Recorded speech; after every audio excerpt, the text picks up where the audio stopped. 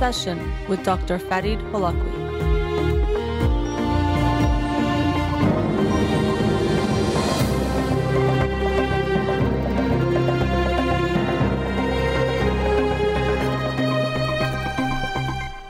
Good afternoon. Welcome to In Session. I'm your host, Dr. Farid Holakouee, and I'll be with you for the next 2 hours here on Radio Hamra.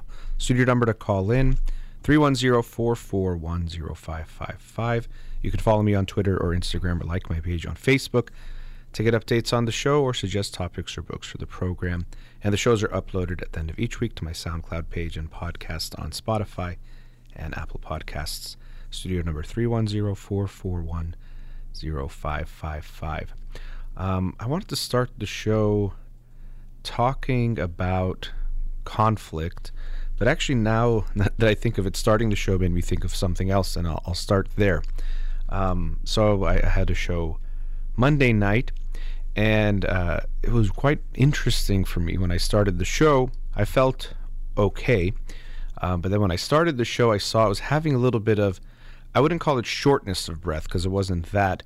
I was pretty sure I knew what it was, but a harder time breathing, which I could recognize because when I'm in the studio, I have to first of all, of course, talk for a continued amount of time, for a long time, and also I hear my voice in the headphones. So I realized, it's harder for me to get the words out, or I can't speak as long. I have to take a breath more regularly.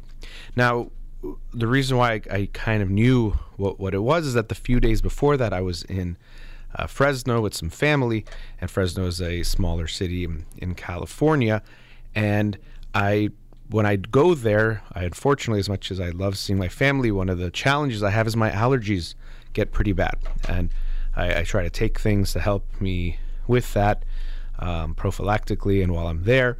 And this time it wasn't as bad. So when I came home, I thought I wasn't as bad.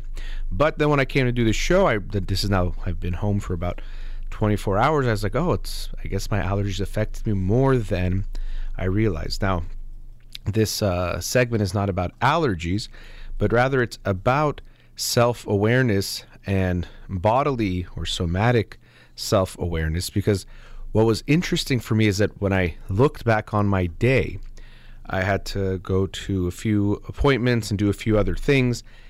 And I remembered thinking, gosh, I feel really stressed or anxious. And there were some other things going on. Of course, there's always things happening in our lives, but some things I had to plan and prepare and get ready for, and a few things that were on my mind. And I thought I was just feeling really stressed about all of those things, more than I would expect. But it wasn't until I did my show and I realized, it seems like my breathing is still a bit restricted from my allergies, that all these connections started to come together, that I realized it's because my breathing is a bit more shallow. I think I'm more anxious than I am, or I interpreted my breathing as an indication of anxiety or stress when it seems to be the remnants of the allergies that I was experiencing while I was in Fresno. And it was interesting for me because I didn't make that connection till my awareness came about the breathing, which wasn't until I was on the air at night.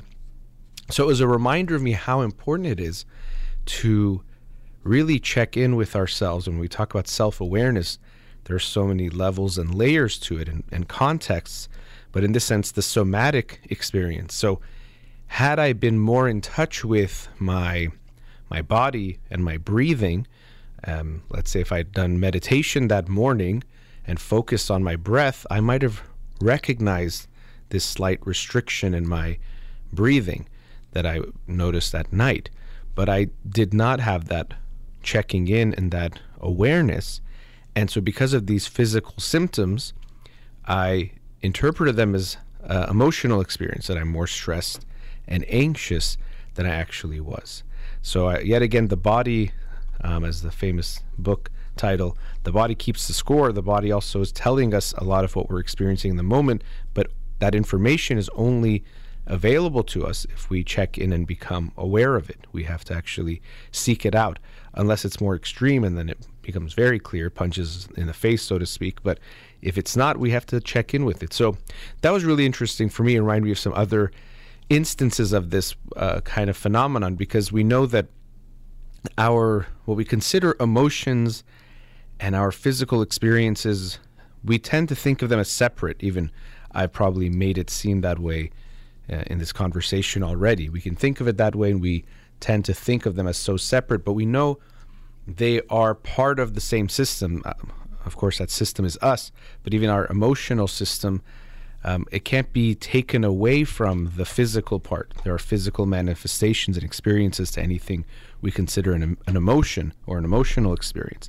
So if you're anxious in general, you might feel things like tightness in your chest and tingling in your fingers in more extreme cases, or even some people get headaches, or they might experience different things, but there's physical symptoms that we experience. So I remember one time I was giving a presentation many years ago, still in graduate school. A friend of mine asked me to come speak at a school that she was teaching at to tell the kids about the field of psychology in case they're interested and to know more about it. And so I showed up, and I tend to run warm to begin with, so I'm usually hot in most rooms if it's not on the cooler side. But this was in the Valley here in LA. If you're familiar with the Valley, it's always known to be much warmer than other parts of LA, and it was close to summer, and it was a packed room with 100 plus students.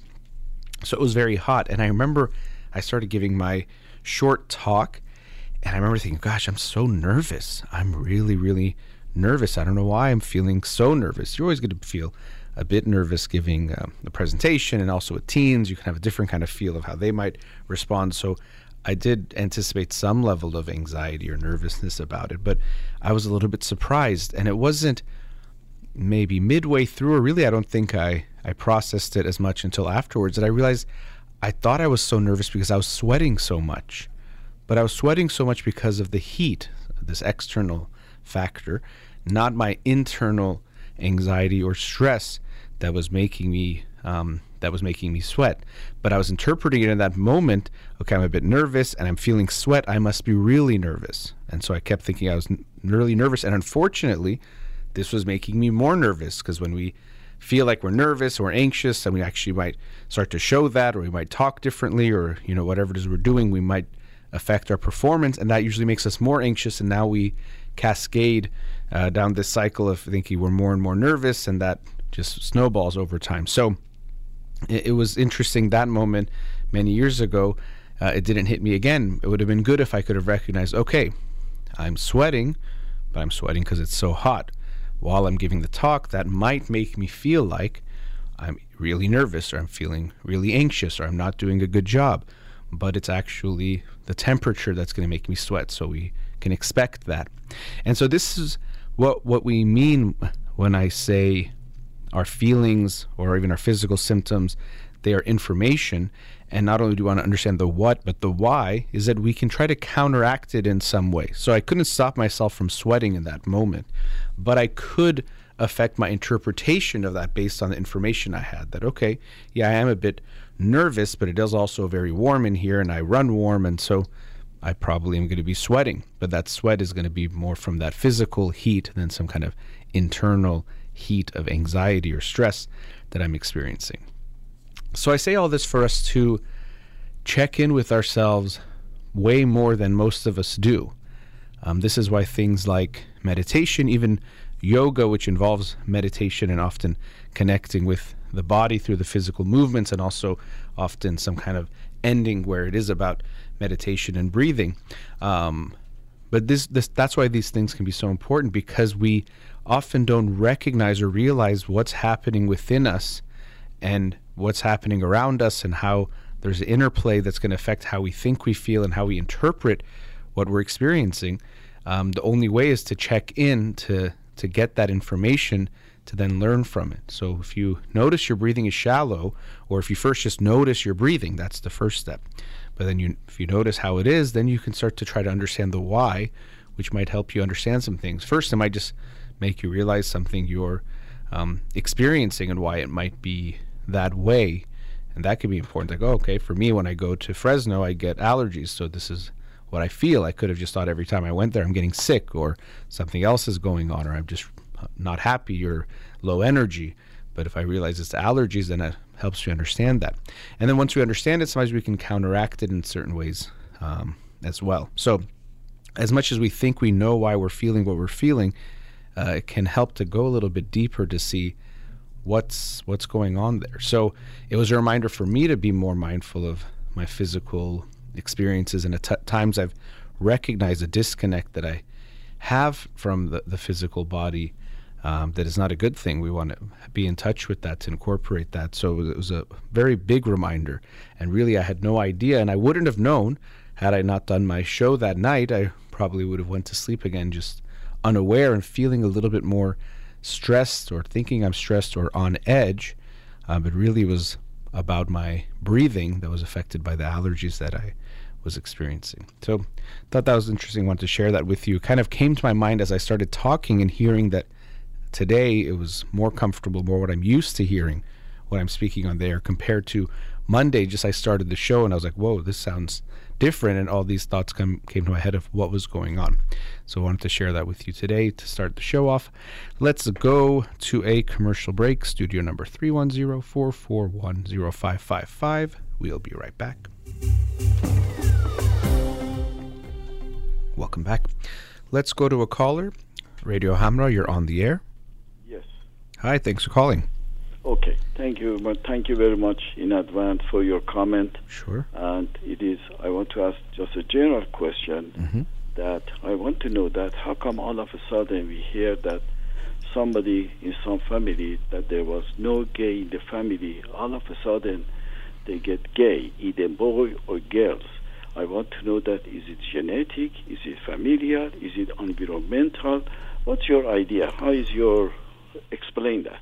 Okay, so to begin with, as far as it being genetic, there does seem to be genetic causes or genetic effect, that it's not genetic, but it's not some kind of genetic like brown eyes or something that it's like we can identify it very easily. So, or that there's one single gene. Sorry, I'm having some issue with my sound. Okay, it's working. So it's not so clearly genetic to say that, first of all, even that you have to have someone in the family that is, LGBTQ for someone else to have that. That would be one, but also even related to that, just, when we say no one in the family, for most of modern history, people have hidden often if they were gay or lesbian or bisexual because of the consequences. So just because we don't know of someone who is gay or lesbian in that family doesn't mean that there are none for sure, that we could be so certain of that anyway. So and it does seem to be something that we don't just even see in human beings, we see in other species behaviors that are not just heterosexual. So it's not something that we should be surprised to find in humans. So your wording of all of a sudden, it could seem all of a sudden when we don't know something, but people at times will be waiting to tell people, or might even not tell people, just like I was saying, there are consequences that people might experience to being gay or lesbian, or to share that with others, so that we don't know. So for us it's all of a sudden, but maybe their whole life they were dealing with that and carrying that within them. So we to us it's all of a sudden, but it wasn't necessarily to them. So that's also another aspect of it. Now I want to hear your thoughts of what brought this to you, because I have more thoughts about it, but tell me what brought this to your mind. Well, I don't know. I was talking to my friend, and we couldn't get to know end of that, and it was a surprise for us. I said, let me talk to Dr. Holakouee to see, is it psychologically they have problem that all of a sudden they go that way, or is it from childhood they had this problem, but there was nobody in their family, but all of a sudden they say yes, there is a guy in that family, and it is a surprise for us, and I couldn't figure out, see what's going on. Well, as far as figuring it out, why someone is, no one has really just figured that out completely, but I do want to point out something in how you're talking about it. about it being a problem, or about, in a way, like something really bad has happened when we find this out, which is part of this whole issue that I'm talking about. Why someone might not share it with other people is because, especially culturally and even around the world, but especially in certain cultures, certain countries, as we know in Iran, for example, you can face legal or physical harm because of that. Even in the United States, especially individuals who are trans are more likely to experience, far more likely to experience violence. And there's lots of research showing that, or statistics showing that. So again, we can understand that, and that's why someone might be concerned to share it because of that. So that's that all of a sudden part. But also I want you to be aware of that, and people have their own beliefs or their own opinions on things. So I'm not here to tell you you have to change your opinion, but I just want to point out that clearly to you it seems like something wrong or bad about this person. And that, to me, I don't think that's where I want society to move towards, more towards accepting everyone as they are. And many people are not straight or not cisgendered, as the phrasing goes. And we want to be aware of this, that throughout history you've probably known many people in your own life that were gay or lesbian, but you just didn't know, or they were hiding it. So we see a lot of people hiding it. And the reason why I bring that up is I do hear this, well, maybe people are faking it, or they are making it up to get attention. And if we look at all the possible cases, yes, you'll see, I'm sure, different types of things that people do, but most people, that's not the case. And the opposite is more true, that people pretended to be straight because they thought they had to be. So they got married and had kids, even though they were not attracted to their partner, or they were not attracted to, let's say, men or women, but thought they had to do that because that was the only acceptable option. That's been happening way more throughout history, and still continues. So even, again, this notion of someone all of a sudden becoming gay or lesbian, very often it wasn't all of a sudden for them. They've been hiding it for a long time, or they thought they had to hide it, and now they're sharing it with others. So trying to figure it out, like, let's say, why is this individual gay in this family? Again, one, it points to this way of, like, something bad has happened in that family. We have to find the quote unquote problem, but there really isn't going to be some kind of explanation like they did something wrong. Or I know a lot of times people think, well, if you showed them more girls, or you showed them more guys, or you did these things, that was why they are attracted to one sex or the other. Those things don't play a part in that. The environment in that way is not going to have an impact. Okay, when you say you have their own belief, where do they get that belief from? Where does it come from? I was saying beliefs about people who are, let's say, people have beliefs or opinions about being gay or lesbian. I don't think it's a belief when it's who they're attracted to. Like, if you're attracted to women, it wouldn't be a belief. That's who you're attracted to. Therefore, you mean that it should be multiple factors that cause this problem? Sure, and again, I'll mention the word problem there. But people who are attracted to is definitely related to many factors, sure. But again, I take issue with calling it a problem, because that's talking about certain people who are having a certain experience and saying that they shouldn't have that, or they shouldn't be this way, which is a big part of the problem. That part I see as a problem, the way we've treated LGBTQ people and continue to do so, where people still have discrimination and being harmed just because of something that is part of who they are. Who someone is attracted to should have no bearing in how we treat them. Do they have any background experience that all of a sudden happen like this, and it shows up like that, or no? Well, but again, you're mentioning all of a sudden. Maybe you can tell me what you mean by that when you say all of a sudden.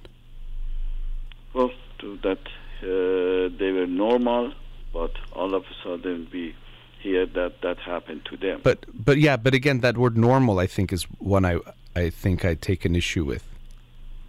Calling some people normal, and then that's implying that other people are abnormal or shouldn't be this way.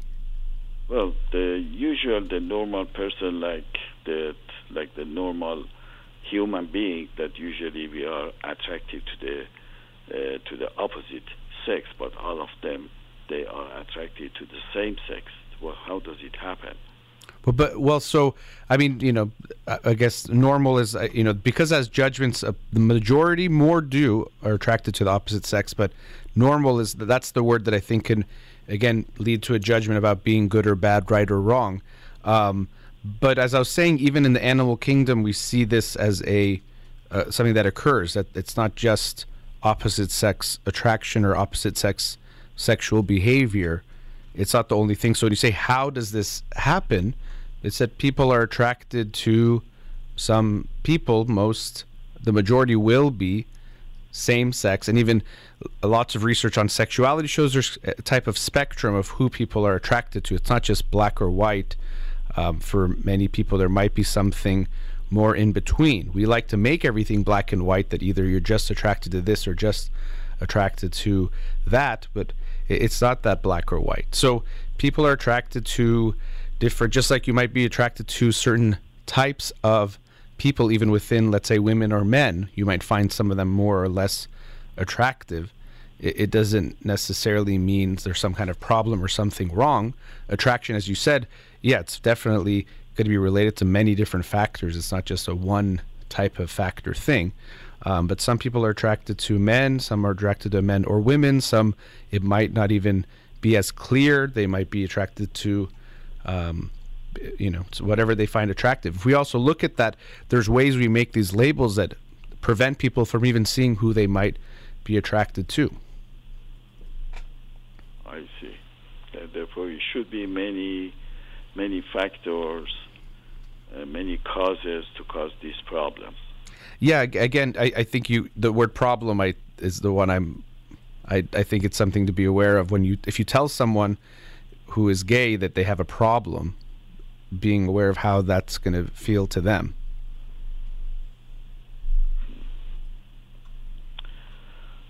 Okay. All right. Thank you for calling. Thank you very much. Sure. Thanks Sure. for your comment. My pleasure. Thank you. I appreciate the caller calling in, because this is a topic that we, of course, all of human history, this is something people experience as far as sex, sexuality, and who they're attracted to, also how they identify. And I think many people do see not being straight as some kind of issue or problem. But as I mentioned when we were speaking, that to me is concerning, because that is the way that many people view it, and that's why people who are members of the LGBTQ community continue to receive prejudice, discrimination, even physical harm because of their sexuality, something that to me, it's not relevant to us. So if you meet someone and you are just interacting with them, I think the basis and the basic is to treat everyone with dignity and respect, and you don't need to know, or it's not related to who they're attracted to, who they're in a relationship, any of those things should not be a part of that. And so it's unfortunate we still have so many issues related to rights and human rights for individuals who are not conforming to what we are putting a label as normal and seen as a problem. I think that to me is a big problem. Individuals who are trans in the United States, a country that is more progressive than many, still experience considerable discrimination, and we're seeing many laws being passed against individuals who are trans that have big repercussions. I remember being very struck by a statistic I saw a while ago, looking at how in states that passed same-sex marriage laws, making it legal for same-sex marriage, this is now several years ago, when those states passed those laws, there was a decrease in the suicide rate of LGBTQ teens. And so how might this be related? Well, first of all, we do see higher levels of suicide in individuals from the LGBTQ community, which is strongly affected by how they're treated and accepted in society or not accepted. And so when we pass a law, or before the law is passed, that members of this community, or if you're not heterosexual, you can't get married, there's definitely this clear message that who you are and how you are is not fully accepted, is not okay, might even be a problem. And so that, of course, is going to affect how the people feel. Part of suicide, of course, is just like these issues we're talking about, related to so many different factors. It's not just one cause of suicide, but there are factors related to how included you feel in society, how either part of society or how alienated you feel, how accepted or how rejected you feel plays a big impact or has a big impact on that.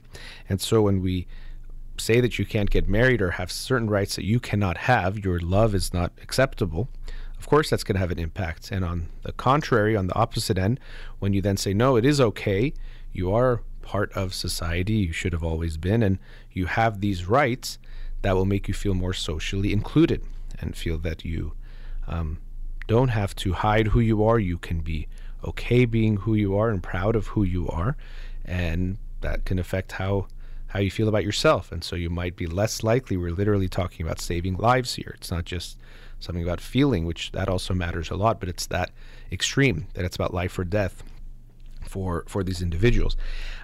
Before I go to commercial break, since I mentioned the word being proud, this is something I've heard often. We have, maybe it's around, I'm sure it's around the world, but in the United States, we have gay pride parades that have been going on for a long time, and often it's still called gay pride parades, but it'll include all members of the LGBTQ community. And sometimes people say, well, why would you have pride about being gay or lesbian? No, I don't have pride about being straight, so why would you need to have pride about your sexuality? And so it's a little bit different. It's not just a pride for the sexuality in and of itself. It's an experience of when you've been led to believe who you are is so shameful and something you need to hide. Who you are is something abnormal or bad. Even you could be arrested or killed for it. When you are now accepting, hopefully also accepted in society, but are allowed to accept yourself and express that, there can be a sense of pride for that.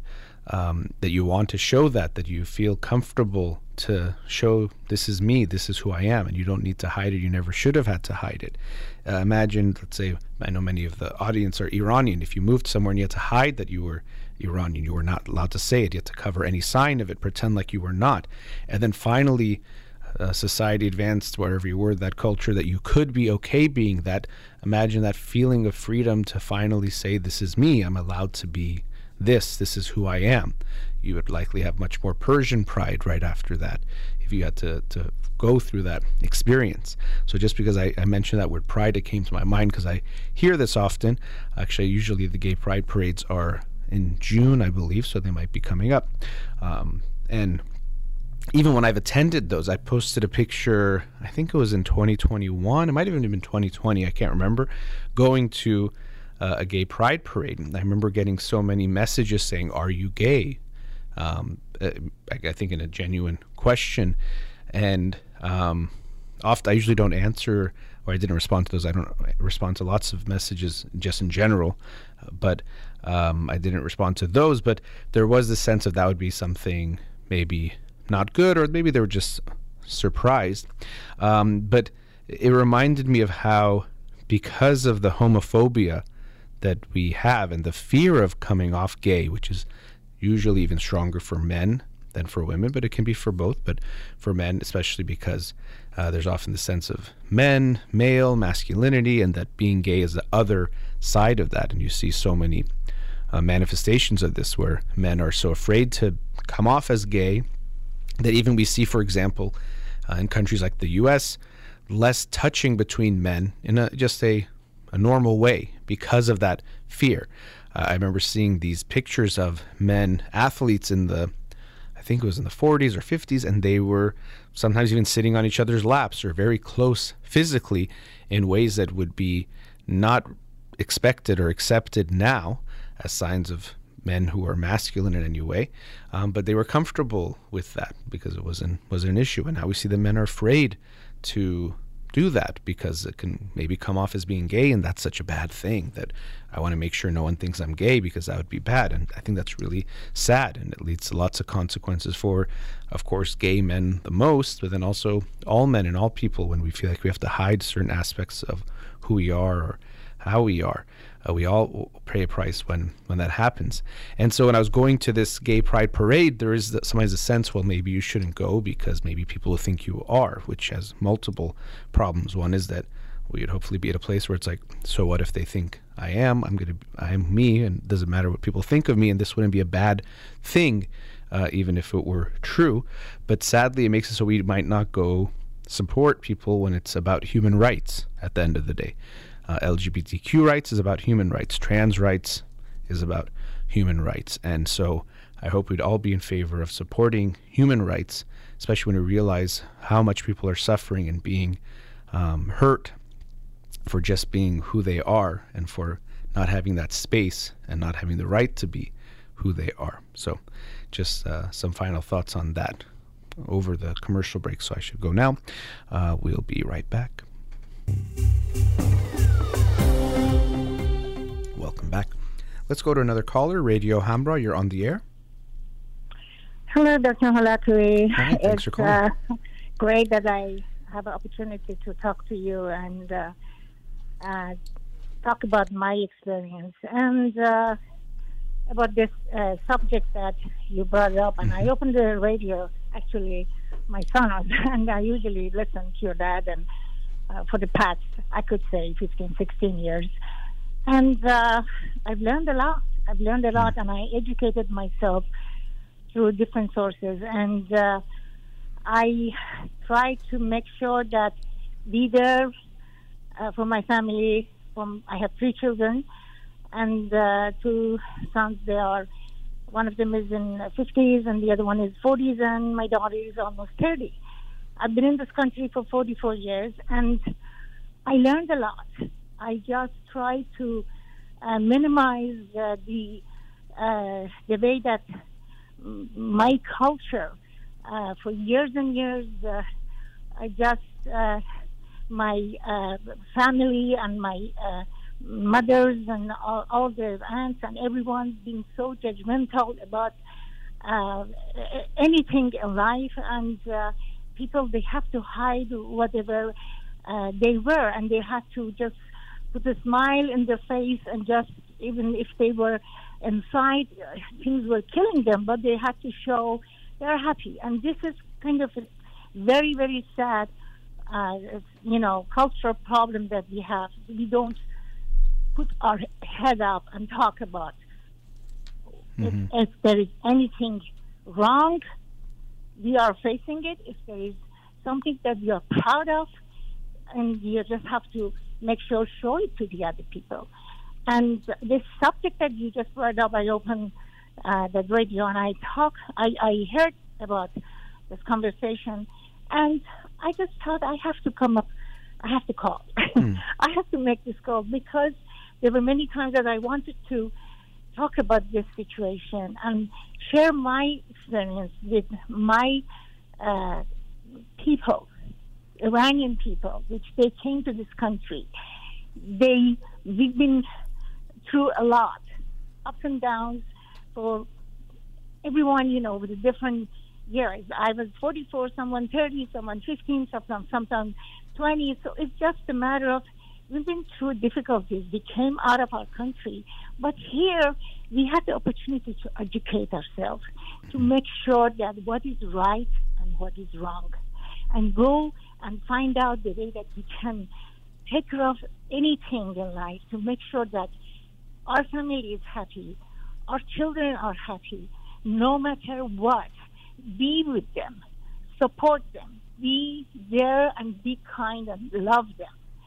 And I had this experience with my daughter.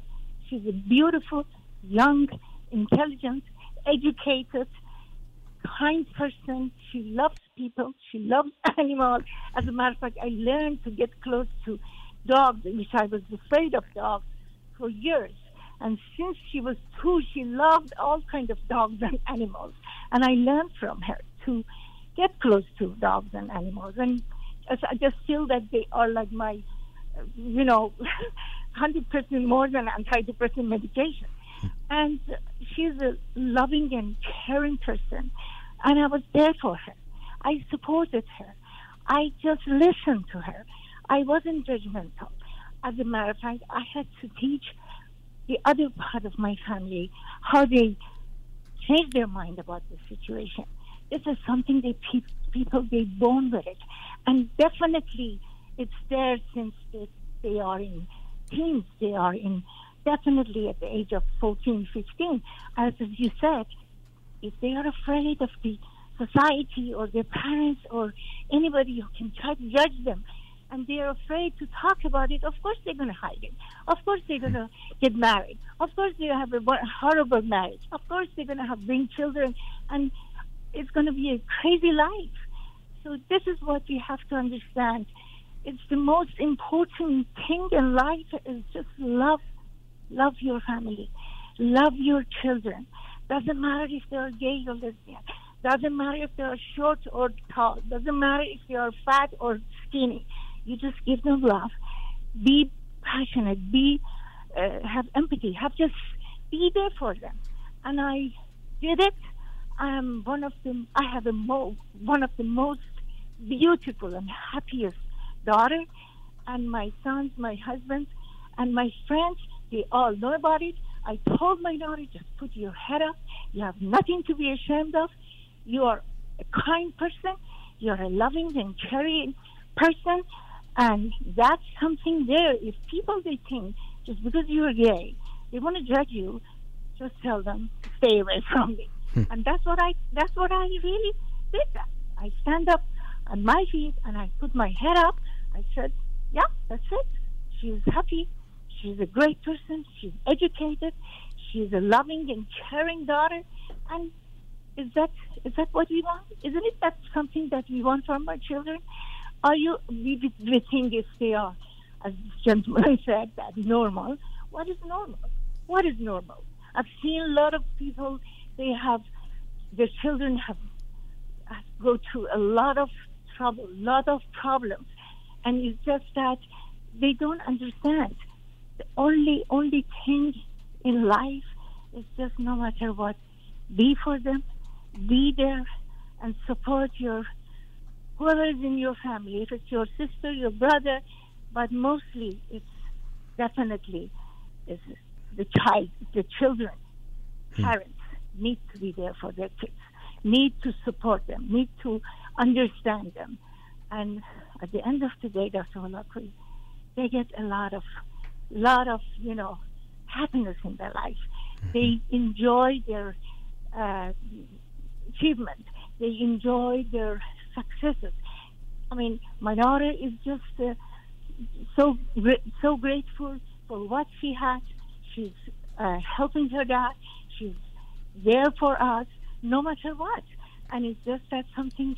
I think it's that it's two-way street. Sometimes some people, they say, well, my kids are not there for me, because we need to love them. It's a two-way street. You have to show them love. You have to teach them how to love, and they can love you. So this is, I'm sorry if I talk too much, No. but I had to tell Buddy, this was an opportunity for me, for many, it's been a while that I wanted to talk about this situation. And if I had the opportunity, if there was any seminar anywhere that I could go and talk about this experience, and I would share my experience with the parents. And I've seen that, how come they disown their kids? And how come? And I've seen that my daughter's friend, she's a loving, beautiful girl, working so hard. She supports herself. She's come and stayed with us most of the time. Her parents disowned her. I can't understand that. What is this involved? Why? If this girl was, got married 4 times and having 10 kids and changing their boyfriends just because she wasn't gay, that would be approval? That would be approved? So that's what I don't understand. What is in their parents' mind? That what is important in your life to have someone is such a great person, successful, working hard, support yourself, educated, kind, beautiful. What else you want? Why this has to be something negative that you think just because she's gay or lesbian? This is something that you have to disown your child? Yeah. I don't understand. Well, I can't. Well, I think what you are bringing up. This is why it's so important. Is that these things still do happen where families are disown their kids, or acceptance is a very complicated process, or it's a spectrum. There's everything from completely rejecting someone to completely accepting. Working with lots of Iranian families, I've seen everything in between where, okay, they might not disown, but they still make them feel not okay, or they don't accept their love life, or they do a variety of things, and it is heartbreaking to see. And I appreciate you sharing your personal experience, because you had to go through that You're very welcome. between yourself and your daughter and your family and the culture. And actually, if you're up for it, what I wanted to do, or it just came to my mind as you were talking, is to get more into it, because as much as you're clearly so passionate and have these strong feelings and beliefs about it, it could have been a process for you. I didn't ask you yet, so I don't know if it was. But I would be open to hearing that, because, in trying to help one another, recognizing the struggle or the challenge. I know you said at the end, I don't know how or why the people do this, and I could feel that same way, although we can sometimes understand the reasons. Are so many cultural factors at play that make people feel like they might think they're helping their child by being this way, which is so unfortunate, but that could be driving it. But if you're open to it, we're at a commercial break, would you be open to getting a little bit more into your experience of this with your daughter and what that was like? Yeah, I can do that. Yeah. Okay, so we'll put you on hold and we'll continue that after the break, okay? Sure. Uh-huh. All right, we'll be right back. Welcome back. Before the break, we were with a caller. Let's go back to them now. Caller, are you still there? I'm still here, Doctor. All right. Thank you for calling again and sharing your passionate message. I know hearing the previous caller made you feel that this was the right time for you to share some of these thoughts you said you had for a while that you wanted to share. And as I mentioned before the break, I thought it could be helpful, interesting to hear your experience. And maybe the whole time you felt the way you did, but often we have to uncover and then unlearn some things that we might have been taught from a young age. And so I thought that could be helpful, as much as you're willing to get into it, of going through your own experience to get to where you are now, because my guess would be you didn't start here, and that could help people who are on various stages of the journey to recognize what maybe they need to do or what might help them as well. So anything that comes to your mind about that, of where the journey for yourself of you're staying with your daughter now, fully accepting her and recognizing there's only nothing to be to hide or to not want to talk about. But if that ever was different for you, even before your daughter, when she started to tell you. So yeah, if you can share about that story, I think that could be interesting to hear. Yes, Doctor. Yes. Let me talk about a little bit about my experience, about my life when I was before getting married. I married very young, and my older brother had mental problem, and he lived in the house, and my family went through hell. This was back in Iran, I'm 69, and imagine 50 years ago.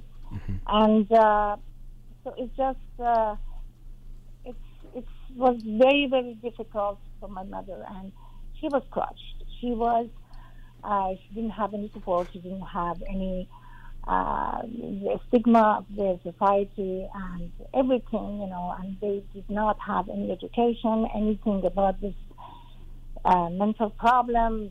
And so it's been very, very, very bad. And after I got married, after several years, I came to the United States, and it just, I always felt that my mother suffered so much, and especially after my brother, was sick, I lost my daughter. I lost my sister at the age of 19 with a tumor in her brain, And that was a second hit in our family. And my mother was devastated. Very, very, very, just, it was a tragic in our family. And I witnessed all that, what my mother went through. And I tried to be a strong child for her. I tried to make sure that she thinks about me. I'm a strong person. I can take care of myself. And she doesn't have to worry about me, even though, I was growing up myself. I married very young. I came to a different country. And here, I had to learn the language, the environment, the culture, and life here. And so away from my mother, which I was the only daughter, which one brother was sick, and I had another brother, which he was also a troublemaker. But anyway, to make the story short, I came here, and after, 10 years, I got divorced and I remarried. And my younger son, at the age of 20,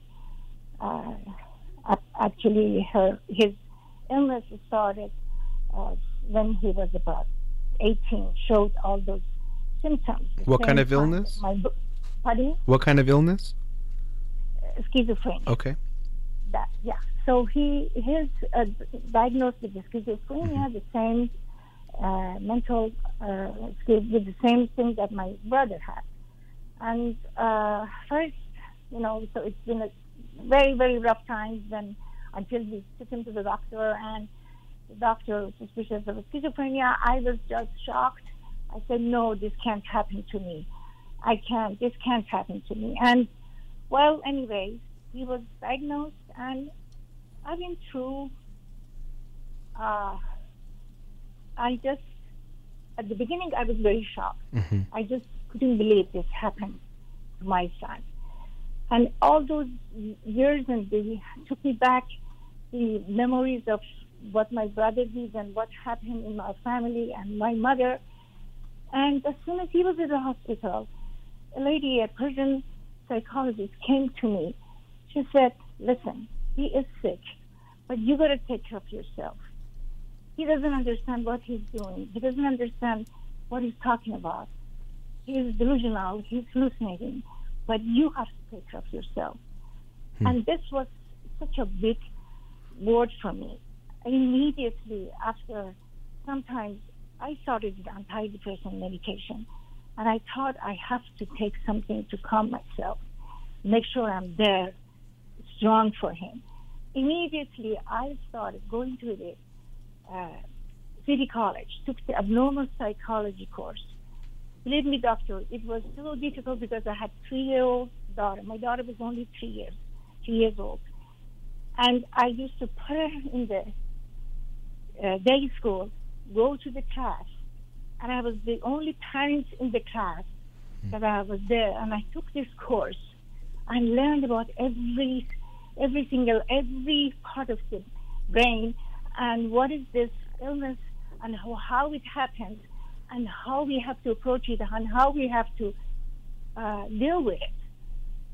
And I brought my son to my house. For a year he was with me. Honestly, I've been through hell. It's been 26 years. So my daughter started, the school, and she was very, very active, sportive, going to soccer, basketball, in college, very, healthy. And at the age of, 16, 15, I just kind of suspicious her brother that kind of little think about, maybe she likes someone, maybe she likes a girl. And all of a sudden, in my mind, I said, I have to be there for her. Mm-hmm. I have to be there for her. I talked to her. She started laughing at me. She said, Mom, how did you know? I said, it's okay. Doesn't matter. We can talk about it. Don't be afraid. And Dr. Holakouee, I don't know what kind of power I had that I taught. So can I stop you there for a second? You said what kind of power I had. So, and this is what I was curious about, and everyone's experience is going to be different and unique when it comes to that. But I wanted to know, for you, you're saying you were open and okay with it and wanted to talk to her about it, but what was your own feeling about her, just LGBTQ in general, but also just having a child? Because, as I said, I'm glad you're at a place you are, but sometimes people have to go through their own internal... Yeah. Dr. Holakouee, when I was with a different situation with my son at the hospital, at the lock unit, I've seen a lot of young girls, young people go through hell with their illness. That was my fear. I don't want that happen to my daughter. I don't want that happen. Doesn't matter. I have to learn.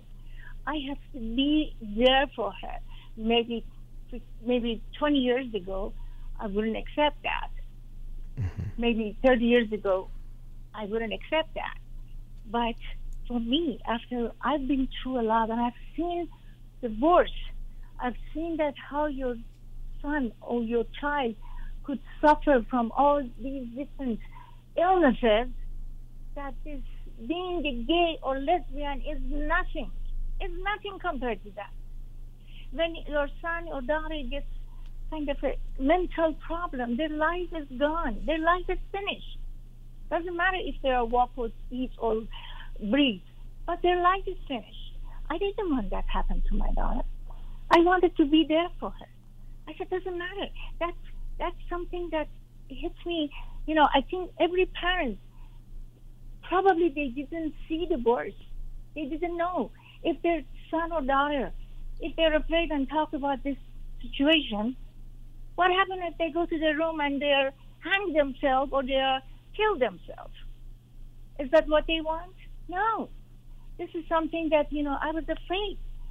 So that's why so you were afraid of putting more stress or pressure on her, which I think, of course, of course, because I started. As soon as I heard, and I tried to just make sure that she's not afraid. She shouldn't be afraid of talking about it. She has to be comfortable. She has to come to me. She has to talk about it. And I have to tell you something. My one story, that when she was in love with one girl in her middle school, she said, I got to go to Seattle. I said, honey, you want to go to Seattle? I can't let you go to that. I don't know which family she is. They're in Seattle. I said, Mom, I have to go. I really have to see her. I said, okay, you know what? I'm coming with you. I'm going to take a hotel. We're going to go. As a matter of fact, we took another friend of my daughter from here. We flew to Seattle. I get a hotel, and I rented a car. I went to that family. I just went there, and apparently that parents of that friend, they didn't know their daughter is gay or lesbian. They didn't know. But I wanted to just physically be there and to just make sure. And the way that my daughter at the age of 16, she thought it's the end of the world and she's in love. I went there, and that girl was not even, she was so, she didn't even like that, my daughter, we all went there. So I told her, listen, honey, you're so young. It doesn't matter if you love a boy or if you love a girl. I'm here for you. I'm there for you. You have to understand, it's just, these are all because you're so young. You're experiencing things. You have to understand. And that's why I just wanted her to be comfortable, to come and talk to me about everything in life. Even till today, she doesn't afraid to talk to me about anything in her life. And, it's just that something that I feel so happy, so confident, so, I don't know how to express my feeling, but it's just that I have a daughter. I am so grateful to have her. Every morning she comes, she hugs me and says, Mom, I don't know what would I do without you. You were there every step of my life. Mom, you are my hero. Mom, you are. So these are something that it's like heaven for me. It's just like heaven. And everything I want, that her body, mentally and bodily, her health is okay. So, because I've seen the worst part with my son, so I just don't want that, So I think this is my advice to family, to people, to parents. You didn't see it worse. You have to understand, if your son or daughter is gay or lesbian, just be for them. Just try to understand them. Be kind with them. Don't judge them. Don't blame them. It's just that you're gonna throw them in the world with all the hatred, all the people that you don't know what happened to them.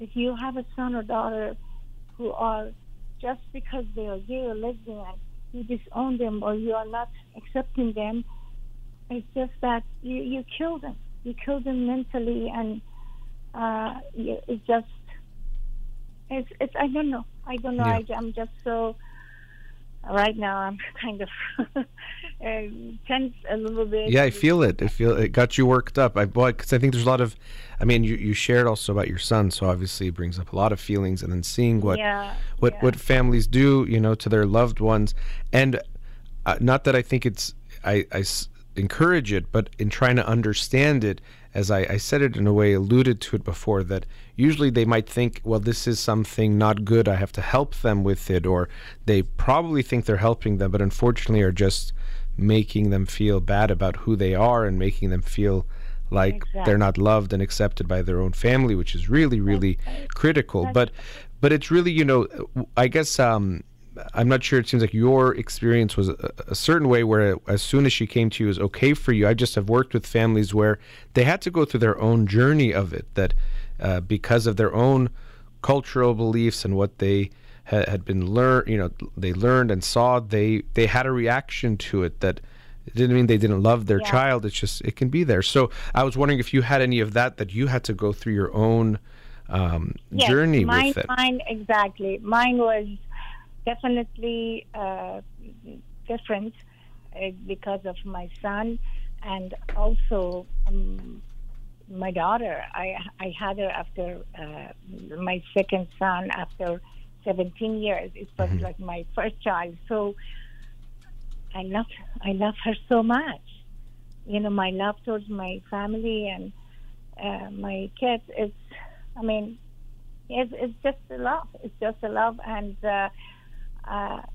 I tried so hard, even my husband, to understand the situation, and he's great. He knows what a wonderful daughter he has, and he's just thinking that doesn't matter as long as she's a great person. She's successful in her life. She is wonderful. She's kind. She's educated. And what else do you want? I know what you mean when you say what else do you want, but for a lot of people, they have this reaction to it that you're saying. I'm glad in this case your husband also didn't have that reaction, and so you're right. It took a while. It wasn't right at the moment. That's what I was trying to get at, because what I hope people hearing, because it's easy to say feel this way, but if someone doesn't feel that way, we had to go to therapy. We had to, our therapist, she was a wonderful person. She said, you know what? Some people they're born like a man. Some people are women. Some people they just like the opposite, sex or the same sex. So this is genuinely, they're born with it. It's no psychological problem. It's nothing about, their background, their history, their genetic, nothing. And they told us, if you don't accept your son or your daughter, she's going to fly off. You will not have her. As soon as, she said that, I was just, I knew that I have to, no matter what, I have to make myself to make sure that show her that I'm there for her. Even though maybe at the beginning I had a little bit of kind of afraid about the society, about But yeah, and those are the parts that I'm mentioning that I think it's important to keep in mind, because people will have those reactions. Yeah, and it takes time for some people. Sometimes it doesn't for some people, but for some people they might have some. Yeah. Of course, it wasn't easy. I was, and it just was like in one occasion that my friends were here, and one of my friends, her son was really after my daughter. She was only 20, and she was upset, and she told him that, hey, don't touch me. I'm gay. Just don't touch me. I said, oh my God, you're gay? I'm going to tell your mom. And she said, hey, my mom knows.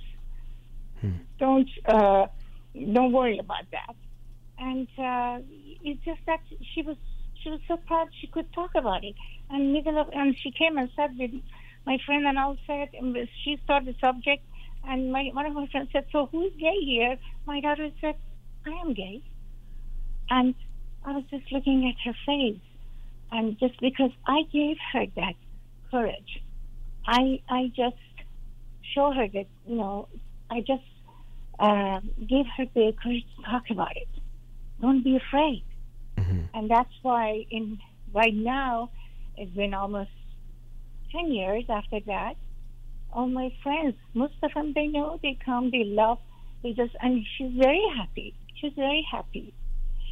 And it's just... well, I commend your daughter.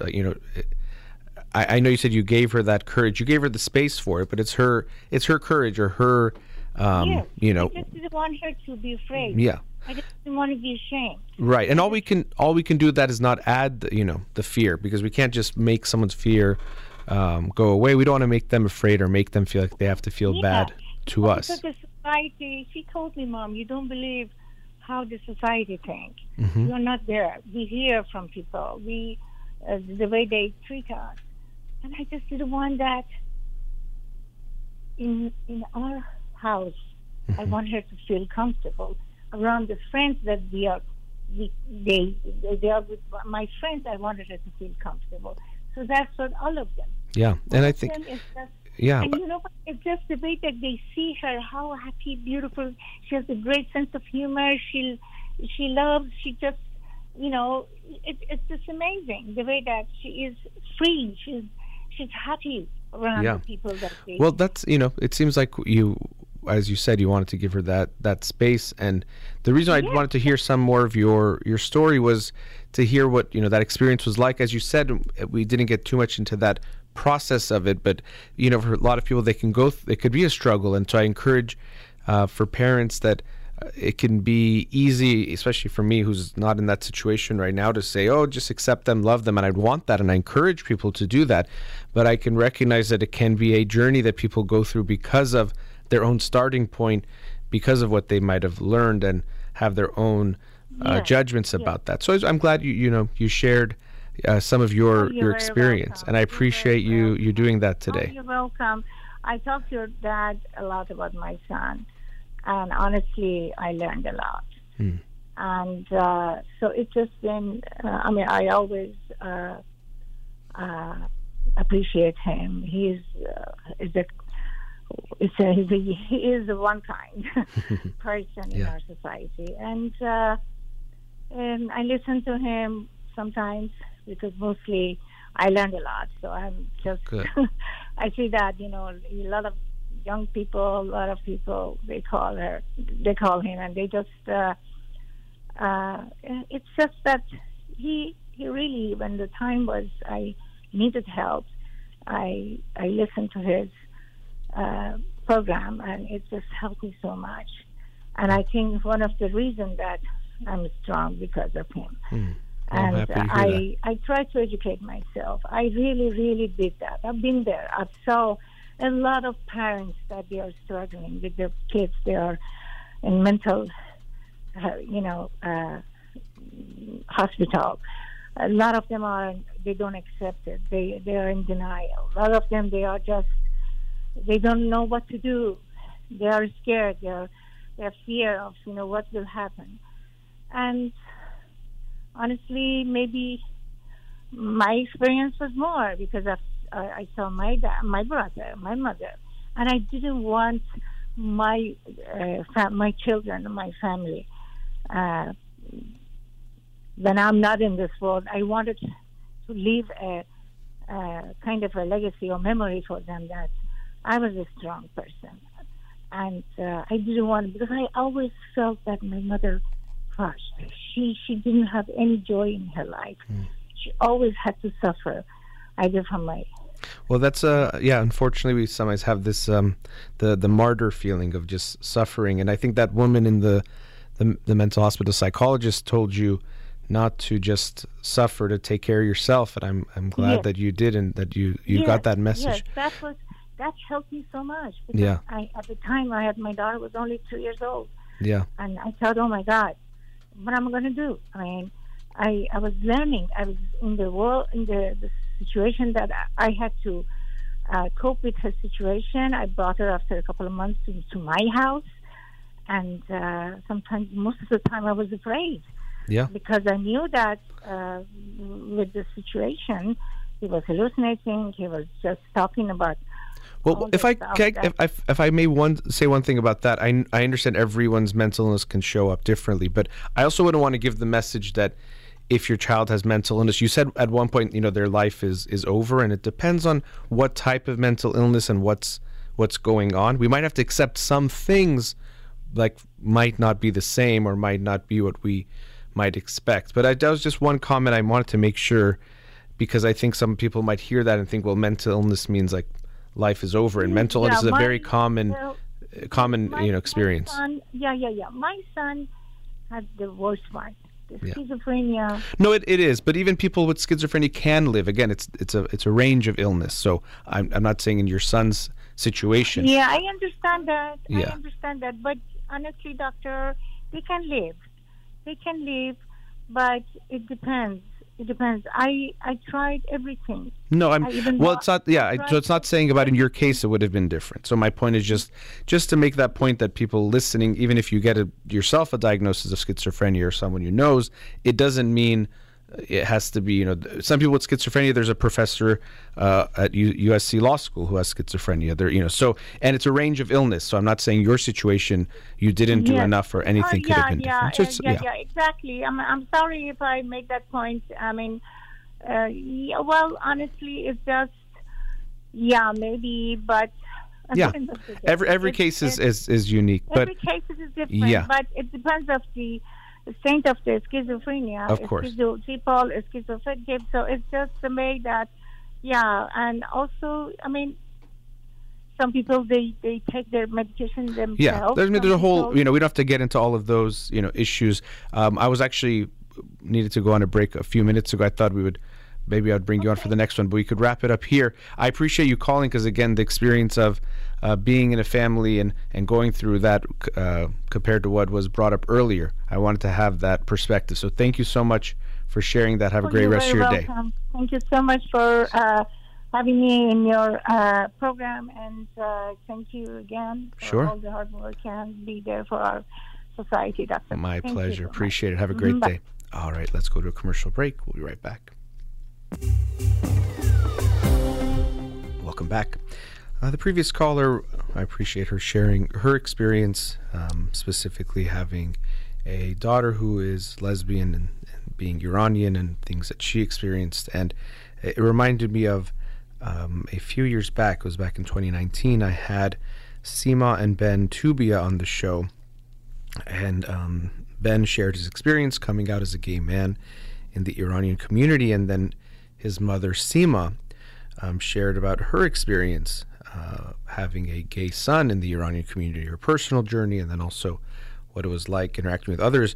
And this led to her creating a support group called We Do Care for Iranian parents of LGBTQ children. We Do Care. And I believe they're in the Los Angeles area. I don't know if they also have online types of groups and things for people outside of the LA area. But as their experience showed, and as I discussed with the caller, of course everyone has their own experience, but there's various layers of what someone might go through in this journey. So in this process, so of course, individuals who are of the LGBTQ community themselves, they go through their own experience, which is going to be far more personal because they're the one that has to go through it. We also have the experience of the families, and they can go through multiple levels of things as well, just like an individual themselves might have to deal with their own experiences of what they've heard and learned about not being straight and what the expectations might be and what they might feel about that. The family members, of course, might have that as well. So I would encourage everyone to have love and support for everyone, especially their children. But we do have to recognize the things that might come up for us. So for many people, because of what they have been culturally taught and exposed to, they have their own reactions to it. So they have to often go through a process of recognizing that, what they might already think or believe, expectations they might have had for their children, that first of all we have to be aware that we want to minimize those because we put those expectations onto our kids and get in the way of letting them be themselves and who they are. But all these things can play out in that. So I wanted to have that discussion with the caller because she had to go through her own journey of trying to figure that out. It seemed like because of what she'd experienced earlier in life, she really wanted to make sure her daughter didn't feel excluded or not loved or not accepted, and had that comfort to talk to her, which are all very important things. And so if anyone is going through something similar, know that you're not alone. There's a lot you can get from communicating to others who've gone through something similar. And even in saying that, gone through something, it still can be a challenge. So I do want to recognize that, but I also don't want to make it seem like something wrong or bad has happened. I often try to reflect on, when we look at the past, we sometimes are shocked or surprised at the things people either thought or felt or cared about, or the things they did. And it seems so old-fashioned or old school and wrong. But I always try to think about, well, what might some of those things be in the future, people looking back at us now? And I actually think this is one of those issues that people, not even that far in the future, you already see it with the younger generations, will care much less about these things than we do now. That it won't be something to judge someone about or be prejudiced about. It will be just something about them. And so they'll be surprised at how big of a deal these things were to us. And so I hope we move more and more towards that there's this full acceptance and that there won't be some big issue, but we're not there yet. There's still work to be done along those lines, and I hope all of us can be part of that process. We use that word ally, but really ally is not a noun like who you are. Ally is what you do, the actions of being supportive of if you see something against, whether it's a joke or whether it's just some thoughts or ideas, that you speak up and also show your care and support for all of humanity. But for members of the LGBTQ community, if you want to be an ally, make sure it's shown through your actions, not just some kind of status as ally. So let's go to our last commercial break. We'll be right back.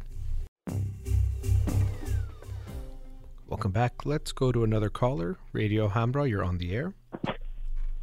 Hi, Doctor. Thank you for your show. Sure. Thanks for calling. I just have a son, and in the morning when I go to work and his dad go to work, and the grandma can't take care of him, and he doesn't eat breakfast, but the other time he's eating well. How old is he? He's like 8. 8? Okay. Yeah. So I'm just wondering, because the grandma is kind, but I don't know why he doesn't eat with her. Okay. Well, so I mean, obviously some things come to mind of, feeling anxious, and that takes away our appetite. Also, is there something he's aware of you're going, and so he's doing it in some way to get that attention? Because it seems like it's making you have a reaction. So can you tell me what happens in these mornings? In the morning, I have to go early, like 5 o'clock at work. Mm-hmm. And then his dad too. So the grandma comes, and he knows that my child knows that the grandma gonna come. Mm-hmm. So grandma is there when he waking up. But when he waking up, he doesn't want to eat, and grandma offers many things, that we have at home, but he doesn't want to eat. But Yeah. when we are home, he eat. I'm just wondering why. And also, he doesn't talk to grandma too much. Okay. Rarely talk. I don't know. Well, the first one, this eating. I mean, it seems like the pattern seems very clear to you that if you're home, he eats. If you're not, he doesn't. And he knows it's happening. So you're saying it's not a surprise, but that wouldn't mean that he might not feel anxious still. He might feel nervous or doesn't feel as comfortable. Now, let me ask you, what happens when grandma's there? When does he eat? I'm sorry. When grandma's there, you're saying he doesn't eat breakfast. What does he do? Does he eat later on? He just say, "I'm gonna eat later. I'm gonna eat later. I'm not hungry." Okay.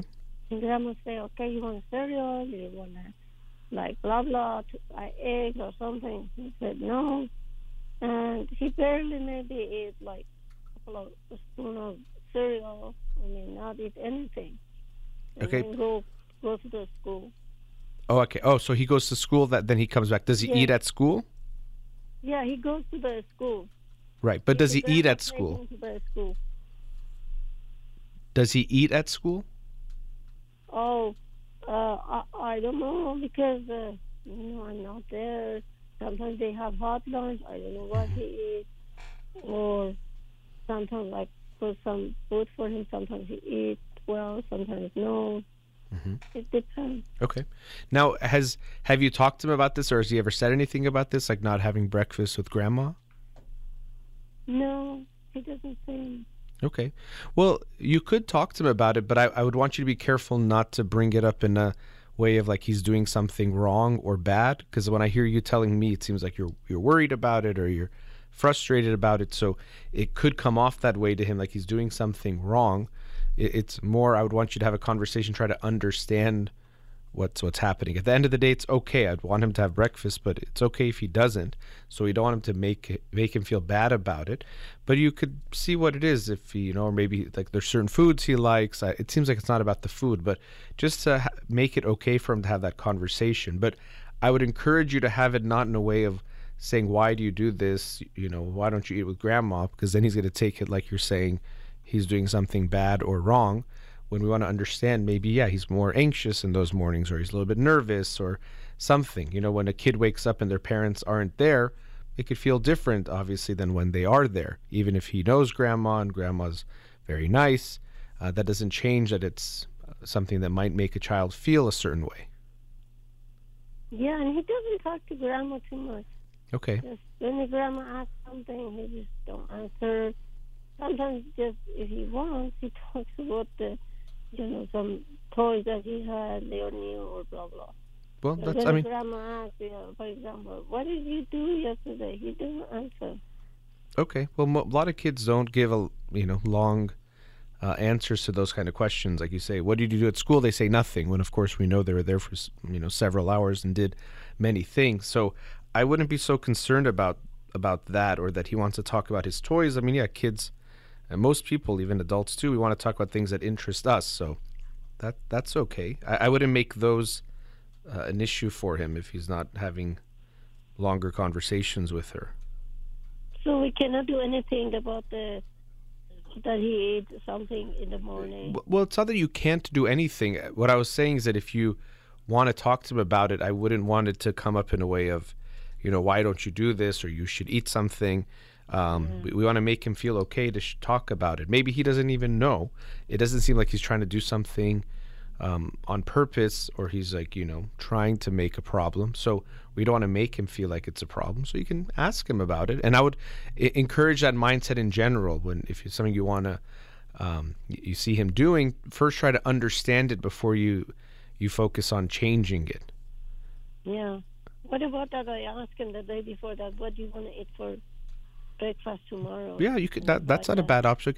Yeah, well, and you can. Yeah, it's another way of preparing him. Okay, yeah, grandma's going to be there tomorrow because I have to go to work. So when you wake up, grandma will be here. What do you want to have for breakfast? And then maybe he's part of the process, or you even could make some of it together if it's not something that has to be made. Then that's not a bad option to have that, and that's a great idea you came with yourself. And the bigger part of that is to make it a conversation. See what he says. He's, I don't. Don't make a big deal for him. Just. Yeah. with most, that's what with, he's doing. yeah, with most of these things with kids, if we make it a big deal, then it becomes a big deal, and then it could turn into even like a power struggle. So if a lot of parents have issues where they try to force their kids to eat at a certain time or eat a certain thing or in a certain way, and then now food becomes this thing that they fight over, and it becomes less about what they're eating and about this fight that's happening, this power struggle. So that's what I don't want to see happen, is that it becomes a power struggle. Now, how is his grandma doing about this? Like, is she okay with it, or is she not happy about it herself? She just wanted that he eat, Sure. She just say, hey, do you want this? Do you want that? And Yeah. yelling, no, I don't want it. I don't want that. Well, yeah, it seems like because he keeps, he's saying no and she keeps asking. And so maybe he might be getting frustrated that she keeps asking, even though he says, I don't want anything. So, we don't want her to be part of that process, too, of trying to force him to eat something. It could be good to give options, but once he's saying, I don't want any of them, if we keep asking, that is going to make him more frustrated. So, yeah. Food can be one of those. Sleep is the same thing, where we try to force kids with certain things, and then, as I was saying, it becomes less about sleeping and being tired and more about winning this battle. And that then once it becomes a power struggle, we all lose, because it just becomes about the fight rather than even what it's about. Yeah, thank you so much. Sure. I really appreciated your program. And, appreciate you calling. And it's an educational. I appreciate you calling. Thank you. Have a great day.